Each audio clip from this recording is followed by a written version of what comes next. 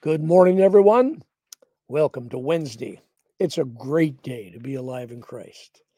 I'm George Watkins, and we are pleased again to be here in this morning session, as we are every morning by the grace of God.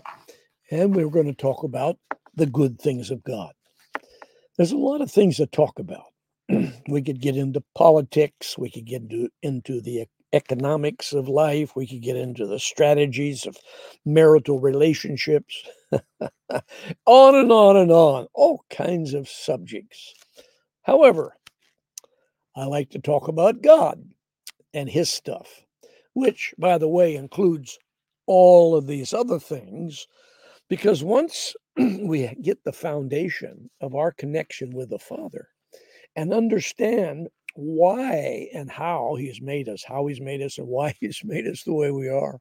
When we get that solid and functioning, all these other things begin to fit, they begin to flow. For instance, in a marriage relationship, if when you come together as a young couple, well, maybe no matter what age you are, but especially in the younger years when I'm talking about a man now, is still developing as a man. Half the time, if we get married in our early 20s or mid 20s, half the time we're still thinking like we're 15 or 17, wanting to run the streets in our hot rod, and then we wonder why the little woman gets upset because we're hanging out with the boys. Okay, you get it? So when we get the revelation of what God has done in our life and why He's done it in our life, it affects that. We mature, we grow up, we understand responsibility, we understand what love means. For instance, God's given us a love that we love others with. We can't love with our own love. We can't love with just emotional love. The passions or the feelings we have, they're there. We enjoy them. But really, true love comes from God. So we go back and we review or investigate what agape love means. And Paul brings it out in the book of Corinthians when he's talking about, or Ephesians, they're talking about the love we have one for another as a man and a wife. And he goes on to say, it never fades out, never counts suffered wrong, never takes track of all the things you've said and done. I'm just loving you. As we develop in the Lord and the understanding we have of who the Father is and who we are to Him, we understand that that's the kind of love that we love with. So, be that as it may, I love you. Well, you say, you don't know much about me. How can you love me? Well, take it as it comes. Whatever happens, if the love of the Father flows out of our hearts, according to Romans, the 8th chapter, nothing that we do turns God's head away from us. Nothing, both present, past, present, and future. Heights or depths, any such thing, the King James says, is able to separate us from the love of God. So how's that for a strong marriage between a man and a woman? That kind of love.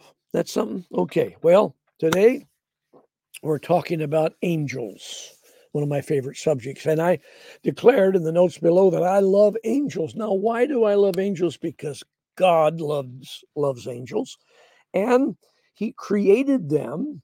So in a in I know this sounds strange to some ears, but because of that, we are in the same family because we have been created by the same Father. Isn't that amazing? You and I, as humans, have been created by the same Creator that created the angelic host. Wow. So I love angels because angels are God's guardian, messengers, friend, ambassadors, all those things. God created for them. Matter of fact, around the throne of God, there's an estimated 100 million angels that are surrounding the throne of God. So I love angels. However, An interesting thought. I put it in the caption of this morning broadcast. The University of Angels. And you and I are the professors in that university teaching the angels about the grace of God. Let's just think about it. Here are the angels that God has created, and along comes mankind. Now, man then becomes a created uh, being in the image of God. Doesn't say the angels were created in the image of God. So here we have a creation that is higher than the angels in the strata of pecking order in that sense. So they're looking and they're wondering what this is. The scriptures say, What is man that thou has created him? You know, who's this man that's all of a sudden come in to the holy, the Holy Trinity here?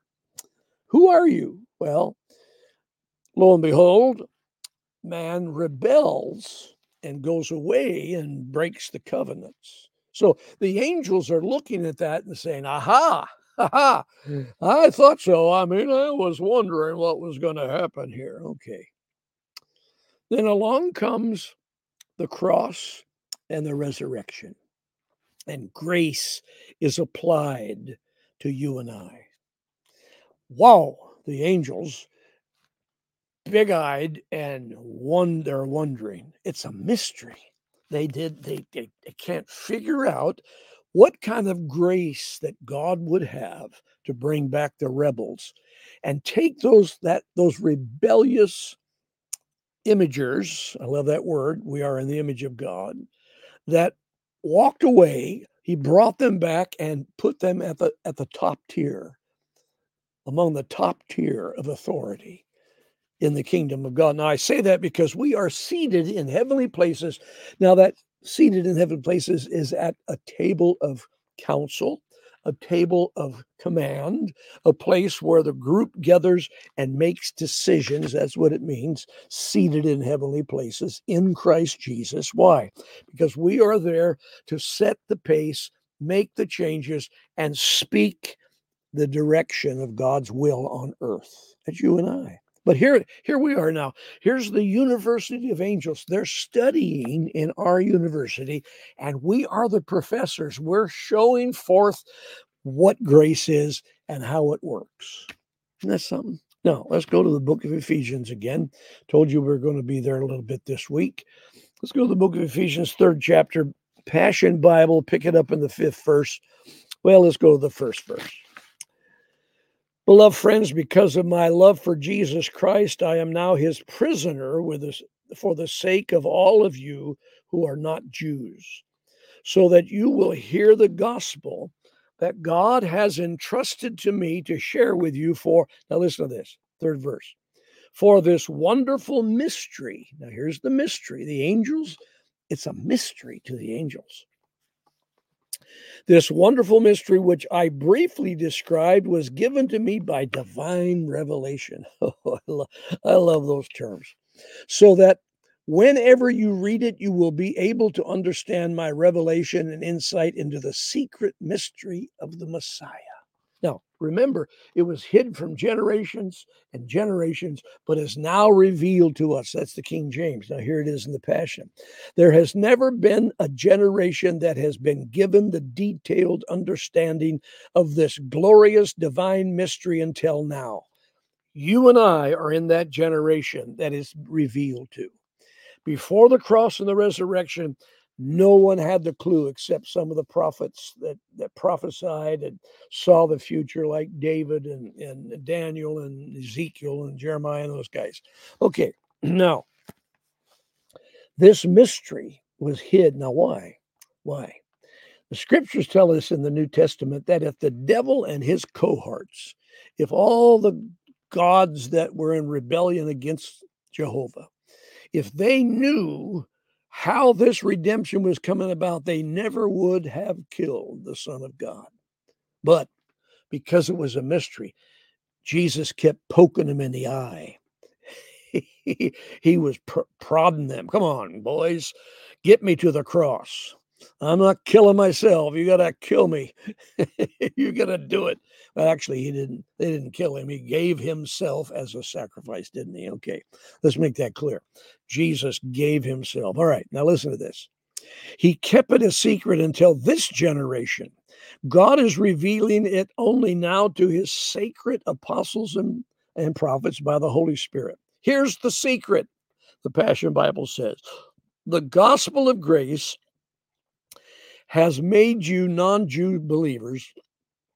That's most of you I'm talking to, non-Jewish. We didn't have a covenant. We were on the outside with all those other rebellious nations. We did not have holy ground. We did not live in the holy city. We had no covenant with God. We were out. It's hard for us to grasp that because we've been so far, we're so far this side of the cross, and we know the gospel, but to imagine being on the outside looking into this. That's why the Israel had proselytes.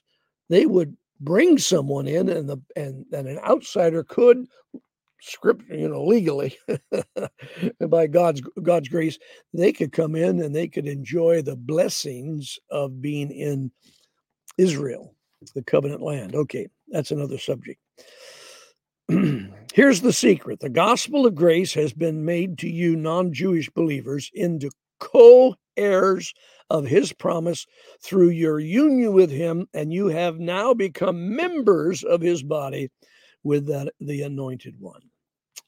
Wow. All right, skip down then to the 9th verse.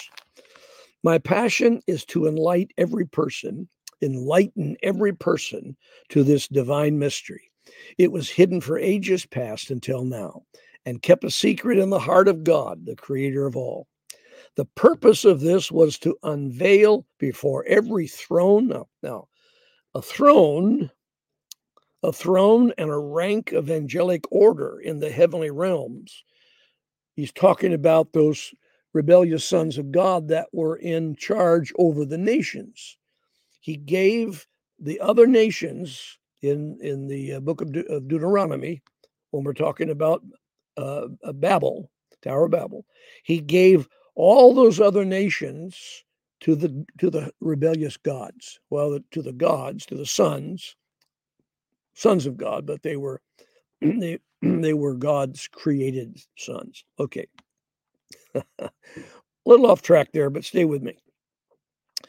The purpose of this, so it was unveiled before every throne, rank, and angelic order in the heavenly realm, God's full and diverse wisdom revealed through the church. That's you and I, not just the building. We are the church. This perfectly wise plan was destined from eternal ages and fulfilled completely in our Lord Jesus Christ, so that now we have boldness through him. Wow. Now, just reference over to 1 Peter 1:12 that the angels look into this mystery of grace. They're looking in, they're studying us. They are in university studying us, the professors. What is this grace all about? So, square your shoulders, put your teaching robe on, and show forth the grace of God. Let this revelation of God's divine grace that has been given to us. Now, remember, the word grace means divine enablement. Mercy means the debt was settled and forgiven and forgotten and wiped out. Paul calls it the handwriting of ordinance against us. In the law book, in the record book, in the courthouse, all the sins, all the brokenness, all the evil wiped out. Amen. That's mercy. Grace is the enabling power of God to do what God's called you to do. That's what the angels are studying even today. When you feel them hanging around, when you know they're in the room, when they come in, every time we worship, every time we come together as the saints of God, the angels gather to see what's going to happen today. What is the Father going to reveal to this crowd or gathering of people called imagers, the image of God on earth? That's you and I. Isn't that amazing? Okay. Ephesians is a great book. Let's stay in it this week. We'll talk about it again tomorrow. Until then, I'm George Watkins. Don't forget to subscribe if you're still here with us on this day. Don't forget to subscribe and or like us on Facebook. We're on Rumble. We have a podcast on Podbean, pardon me, our international podcast, which is touching a number of nations. Oh, we don't have huge crowds, but I've always believed I was called to the widow and to the woman at the well. That's my calling.